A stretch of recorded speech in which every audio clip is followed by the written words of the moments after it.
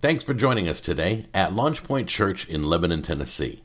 We believe the Bible is the written word of God, without error, and useful for every part of our lives. We believe that through learning and teaching of the word, others might come to know God, find freedom, discover their purpose, and make a difference. Thanks again and enjoy today's message from Pastor Jim Cubitt. This week I want to talk to you about, in this gracious work, we are to be cheerful givers.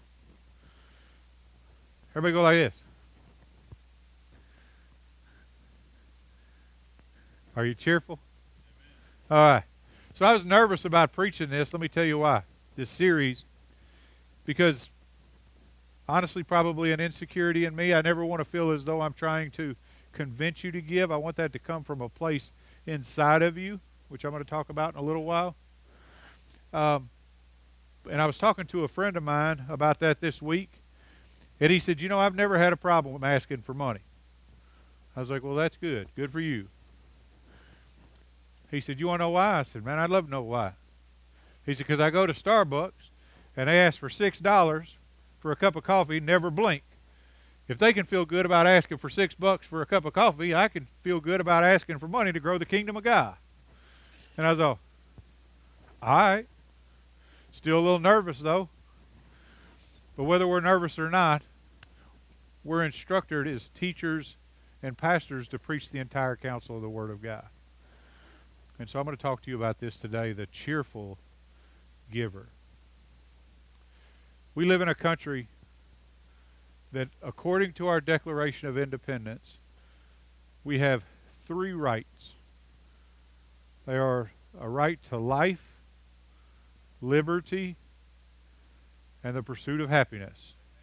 Amen? American society has a tendency to mean that also gives us a 4th right, which is a right to prosperity. And that's not true.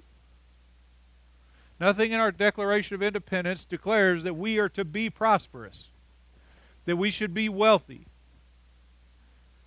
It does tell us that we have the right to pursue happiness, however we deem that appropriate and however God lays on our heart to accomplish that purpose. But having money for the sake of money is not something we're ever called to do. But we live in a society that will teach us differently. You turn on the TV, you read a newspaper, if they still make newspapers. I'm not sure if they make newspapers still. If you read a digital newspaper, social media, there's always somebody on there, YouTube, with a 10-minute quick fix, how to get rich fast scheme they're trying to sell you for $19.99, and they're getting rich fast trying to sell you this thing that's not actually going to work. It's just working for them. My whole point is that we have to understand that in our giving, we should be cheerful.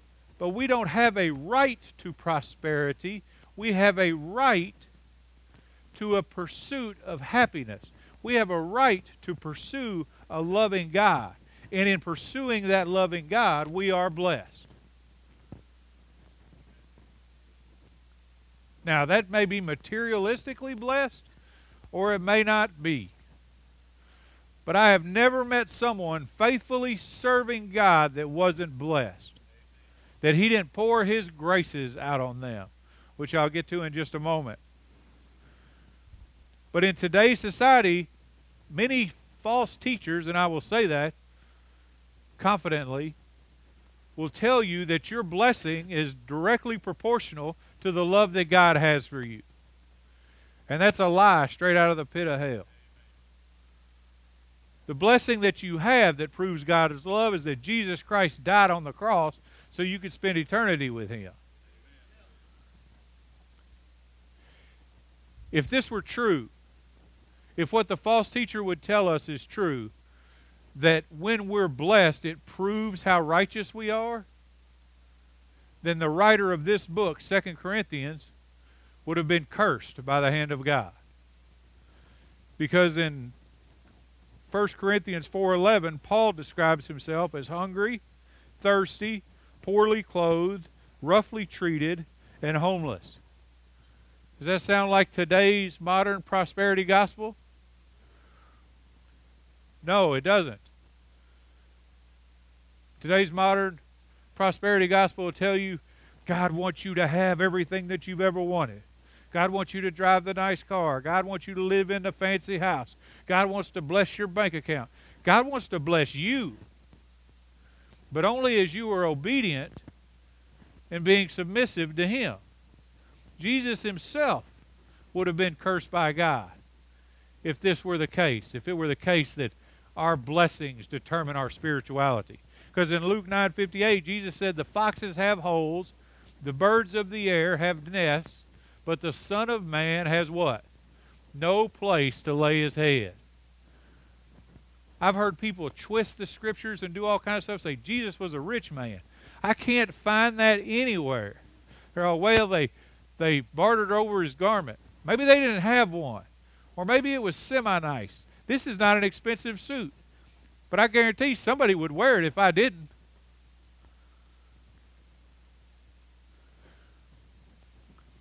But we need to be, regardless of what our physical blessing looks like, regardless of whether we're like Paul or Jesus, hungry, thirsty, poorly clothed, roughly treated, homeless, no place to lay our head, we're called to be cheerful givers.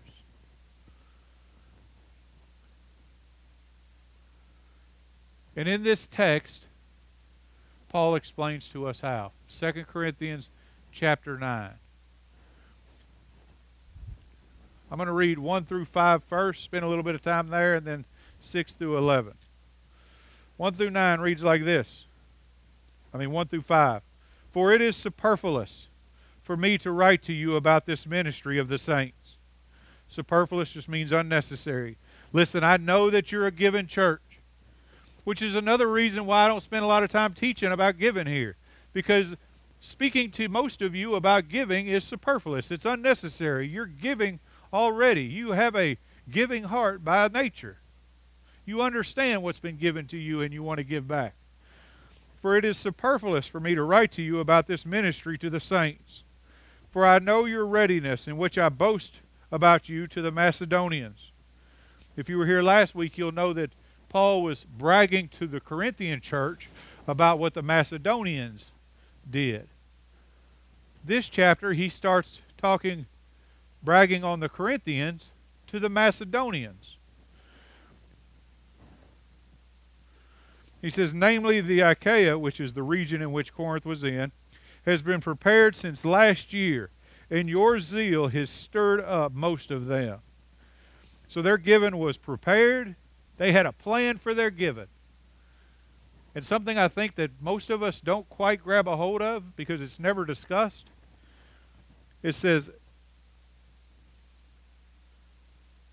so that, as I was saying, wait a minute. Okay. Last year, and your zeal has stirred up most of them. Do you know your giving, your faithfulness stirs up giving and faithfulness in other people? I look at people and I give and I watch them be blessed and I be, oh man, I wish I could do that. What do I need to do that? What do I have to give up to do that? Not because I want to be compared to them, but because I want to bless people around me the way they are blessing people around them. And then he continues, but I have sent the brethren in order that our boasting about you may not be made empty in this case, so that as I was saying, you may be prepared. Otherwise, if any Macedonian comes with me and finds you unprepared, we, not to speak of you, will be put to shame by this confidence. So I'm sending brothers ahead of me to make sure that you are prepared, because I don't want you to be embarrassed and I don't want to be embarrassed for you. So I thought it necessary to urge the brethren that they would go on ahead to you and arrange beforehand your previously promised bountiful gift, so that the same would be ready as a bountiful gift and not affected by covetousness. So he's saying, simply, I'm sending people to you to make sure that your heart is still where it was, and that you've not been affected in the last year by covetousness, by greed. That you haven't turned into uncheerful givers, negligent givers, People that think your own needs are more important than the needs of the people around you. And then he starts the teaching. He gives the 4 principles that I'm going to give you today on how to be a cheerful giver, why we should be cheerful givers. God loves a cheerful giver. How many of you guys, if I gave you 4 principles to learn how to be cheerful in your giving, would want that information? Because any of you guys ever give, but you're kind of giving through gritted teeth because you didn't really have it or didn't really want to, or you're fussy or you're mad, or I'm not sure how I'm going to pay my rent, but you want to be cheerful givers, committed to what you've committed yourself to? Here's how we do this. This is how we keep a mindset of cheerfulness. First, a cheerful giver is given to give. How do I stay happy? I stay happy recognizing that I was given what I was given so that I might give it away. Everything that comes to my hand is from God, by God, to God. My responsibility is to recognize that nothing I hold in my hand, nothing, if I turn my pockets inside out, if you dumped your wallet in the floor, nothing belongs to you anyway. According to the Word of God, it's going to be burned up in the end. Don't gather to yourselves those things that have no eternal value. So what should we do with those things with no eternal value? We should use them so that those people who haven't heard the gospel message might come to know Jesus so that they can spend eternity with us. And so we give, we're cheerful in our giving when we recognize we're given to give. My pastor's son, Dylan, when he was a teenager, probably 8-10 years ago, he had a conversation with his dad. He said, I think I have the gift of giving. Did you know there's a spiritual gift of giving? Listed within the spiritual gifts is the gift of giving. He says, I believe I have the spiritual gift of giving, which is a pretty profound thing for a teenage young man to say. And his dad said, no, you don't. And he goes, what? He said, in order to have the gift of giving, you first need the gift of getting.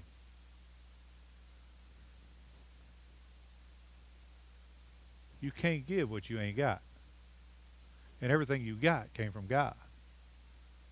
So until you recognize that, you can't have the gift of giving. That what you have in your hand, in your pocketbook, in your wallet, came from God in the first place. Every blessing out of heaven, all good gifts come from God. All good gifts come from God. Everything comes from God and is a good gift to you. And I know that sounds contrary because sometimes we think, man, I got such and such. I got dealt this raw deal. That can't be good. Everything comes from the hand of God. And according to Romans 8:28, for a purpose. The problem with our understanding of good is we don't have God's definition of good. God has an eternal perspective on good. We have an immediate perspective on good. And so if God gives us good things, and all He gives us is good things, and those things that the enemy gives us can be made to good things, then we should take those good things and give them according to however we're led by God to give them, because they don't belong to us in the first place. Everybody all right? I'm trying to keep this simple. How do I stay happy? I stay happy in my giving because I know what I give doesn't belong to me.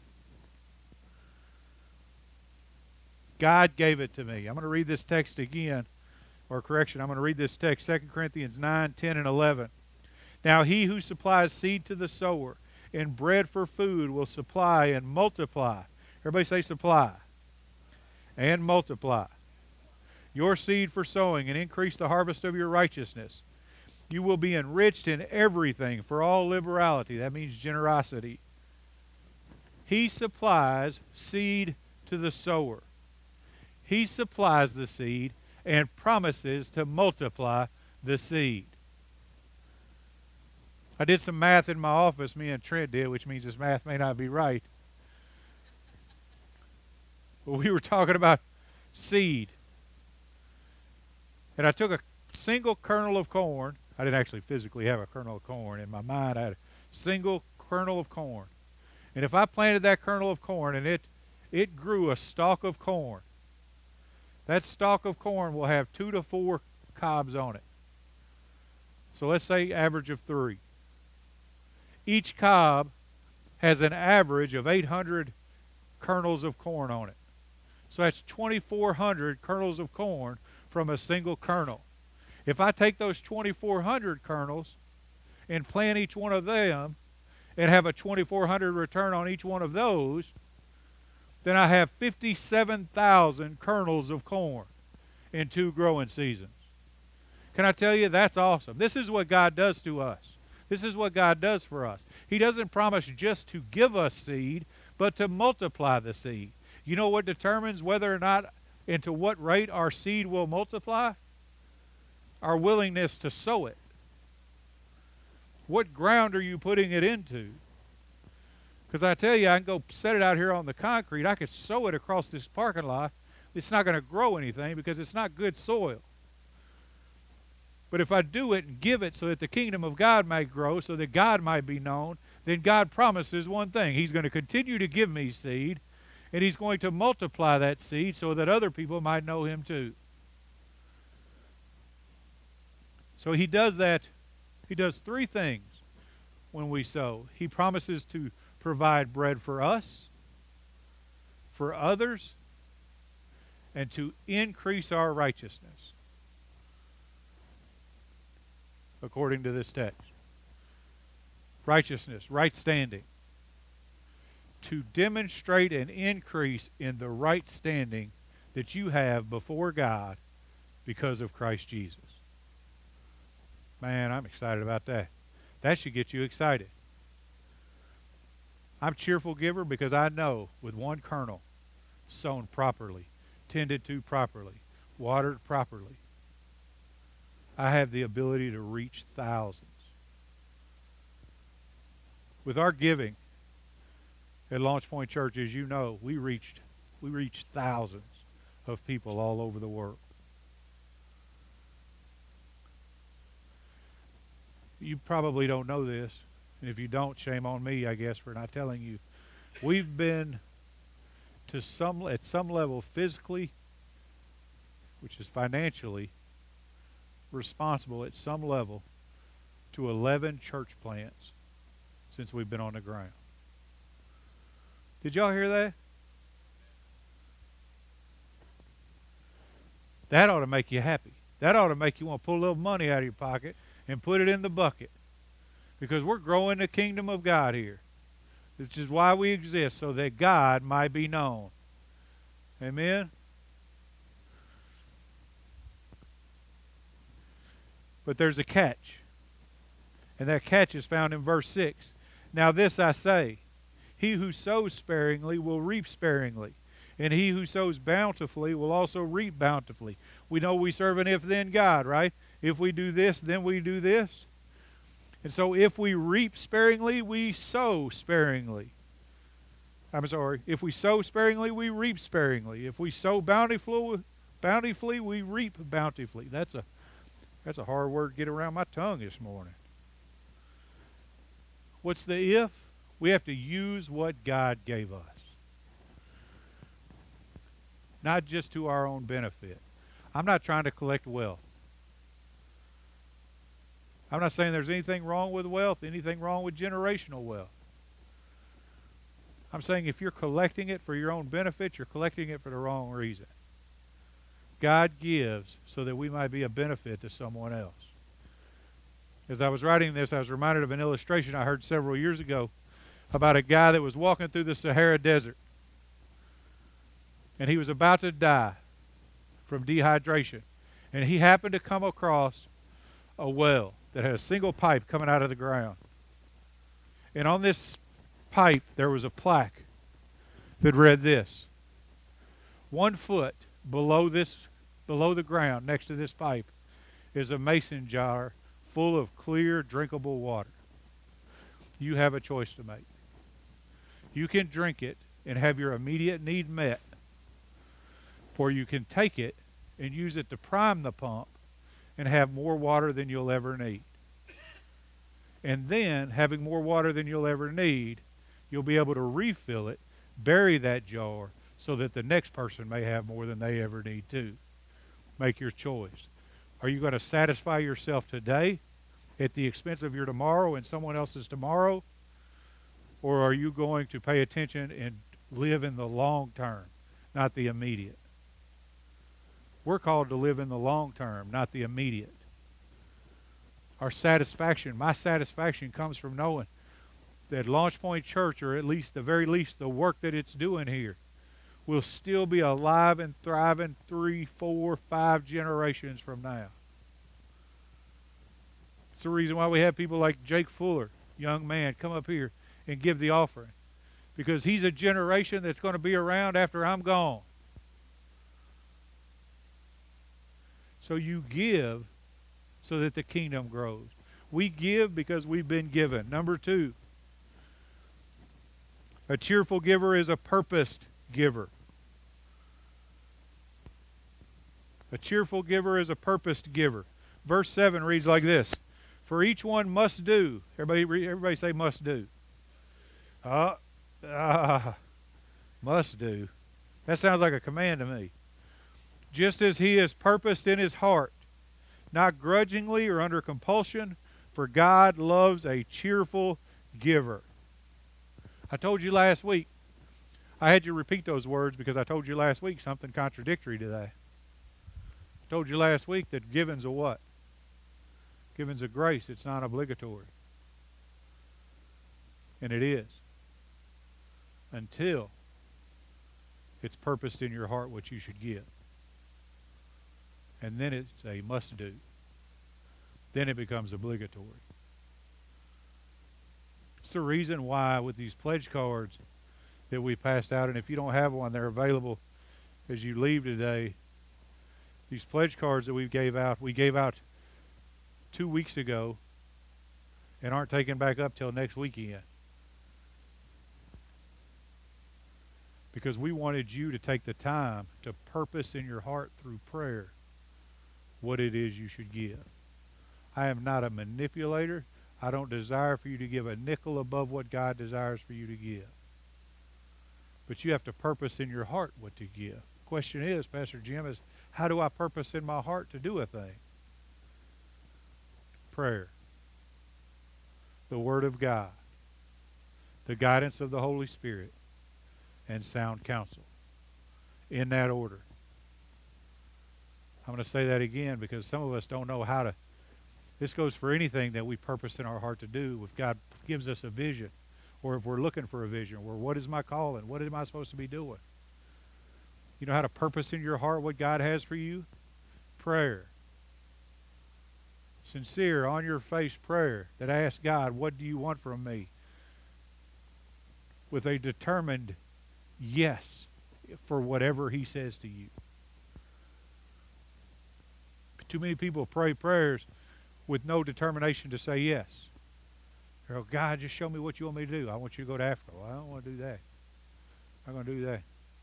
For Angela and I, he told Angela and I, go to Lebanon. We're all, we don't want to do that. Everybody that hates me lives here. Most everybody that likes me lives here. But everybody that hates me lives here. But we knew that's what we heard in prayer. That's what God purposed in our heart to do, so that's what we did. We should do the same in our giving. Prayer, Word of God. The Holy Spirit is our counselor. And sound counsel. And then once you've purposed in your heart what you should give, then it moves from a gracious work to an obligatory work. And I want to add this because I think it's so important. Whatever God purposes in your heart, I want you to hear, if I may be so bold, hear your pastor's heart for a minute. If you pray diligently, seeking the face of God, and God tells you, purposes in your heart, to give a nickel a week, faithfully give a nickel a week. If God tells you to give $50,000, faithfully give $50,000. That's not my call to make, nor do I intend to make it for you. I initially wasn't even going to tell you how much we still owe on the land, which is the drive that we have right now. I had a conversation with Pastor Leonard this week. And he asked me, just because he's just bold like that, he said, I know how much you pay for the land. I read it in a newspaper. I was like, oh, they do still make newspapers. He said, can I ask you why you haven't told the church? And he wasn't being bossy. He just wanted to know why I hadn't.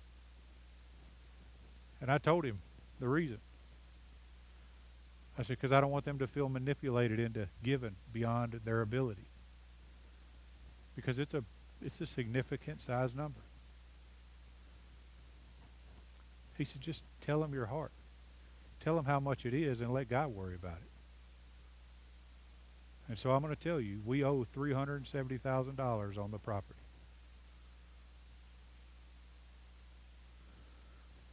But I also know this. That the first time we went out there and I brought all the elders after we closed, we walked over there and prayed. Well, we drove over there and prayed. We didn't walk over there. We drove over there and prayed. And we just walked around the property individually. And just as loud as it could be audibly, but not, I heard the Spirit of God inside of me say, do never ask me for something that can be accomplished in the natural.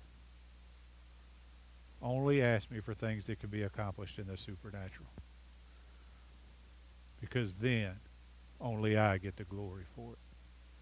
And I'll tell you, $370,000 is a supernatural number. But that's okay, because we serve a supernatural God. What I want you to do is I want you to purpose in your heart what your piece of that looks like. Amen? Number three and number four are pretty fast, so stay with me. Number 3, a cheerful giver is a grace getter. A cheerful giver is a grace getter. Verses 8 and 9. And God is able to make all grace, everybody say all grace. That means every kind of blessing abound to you, so that always having all sufficiency in everything, you may have an abundance for every good deed. What's he giving you an abundance for? So you can put it in your pocket, so you can say, I got this much money in the bank, or so you can brag about it? No. What did he say? He said, for every good deed.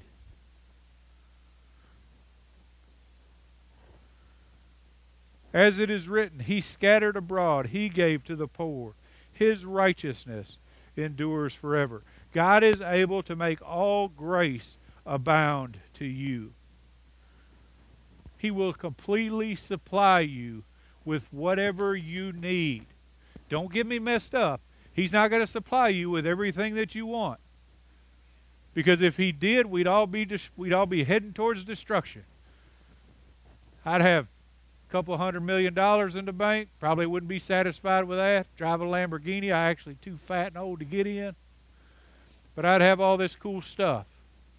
But God doesn't promise to supply my want. He promises to supply my need. He's always met my need. I told the church in the first service, when we were absolutely broke, Angela and I had nothing. We were in the negative at the end of the month, regularly. We even bought at the bank, you can pay like a certain amount of money to get overdraft protection. We paid the fee for overdraft protection because we knew we didn't make enough money to pay all our bills. And we gave our life to the Lord and decided we should start tithing.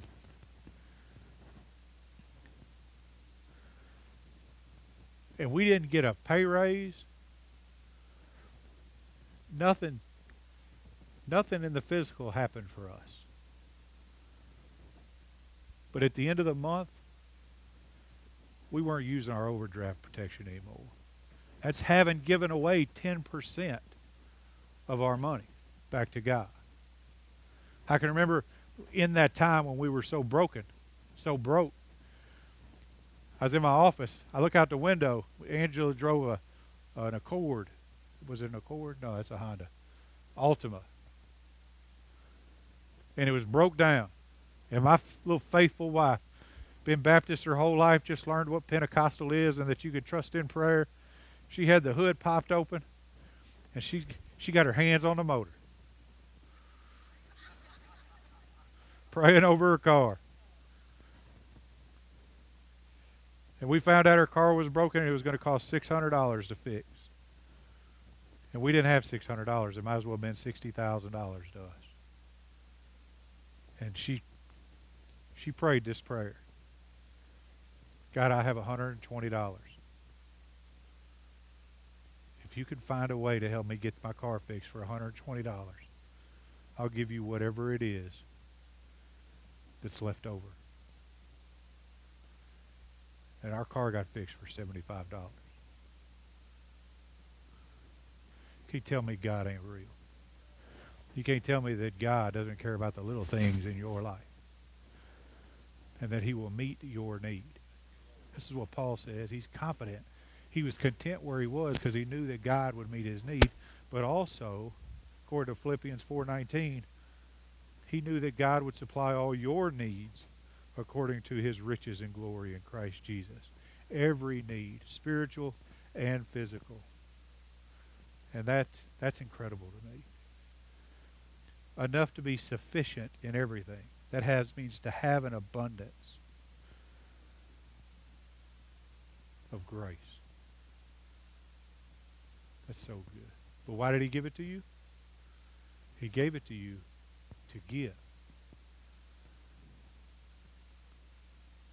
And then finally, a cheerful giver is a grateful giver. You know the best way to be thankful for something is to start being thankful for something. I know that sounds crazy, but it's like anything else. The more I do something, the more I want to do it. So I find this thing to be thankful for. God, I'm thankful for my wife. I can remember the first couple of years of our marriage, man, was just not a great time sometimes. Oh, I'm grateful for my wife. Thank you for my wife. Thank you for my wife. Thank you for my wife. Thank you for my wife. You know what comes by hearing? Faith comes by hearing. Thankful for my wife. Thankful for my wife. And you know what? There was a time I didn't have to say it anymore. I just knew I was thankful for my wife. If God gives to us and we want to be cheerful givers, then we have to be grateful givers. I told you guys last week, and I'll probably say it again next week because it's so important. People ask me, why do you give so much? And I'm not talking about my money. I'm talking about my time and all that, even before I was a pastor. And this is the reason. I was constantly at the church. Had a full-time job, but if I wasn't at work, I was at the church or sleeping. For about 4 years. And I had a guy ask me one time, he said, why do you spend so much time at the church? Why do you spend so much time serving? And the only answer I could give him, and it's the only answer I have today, is because God gave his son for me. And although I can't pay him back, I can give him everything that I have because I'm thankful for what I have. God is good. I want us to be cheerful givers. Whatever our giving looks like, recognize that what we have is ours because God gave it to us. That he supplies the need, that he purposes in our heart what we should give. And we're obliged to it. The psalmist says, swear to your hurt. The psalmist is talking about who gets to hang out with God for all of eternity. Who gets to stay in the tent of the Lord. He says, a man who swears to his hurt, which means makes a promise and keeps it even when it's inconvenient for him. When we recognize all of these things, we cheerfully give. God, what can I do? I know it's not mine. God, what can I do? I know I have the ability to reach others through my giving. God, what do I do? I know it's going to glorify you. God, what do I do? You gave me your son, Jesus. I can at least do this. Amen.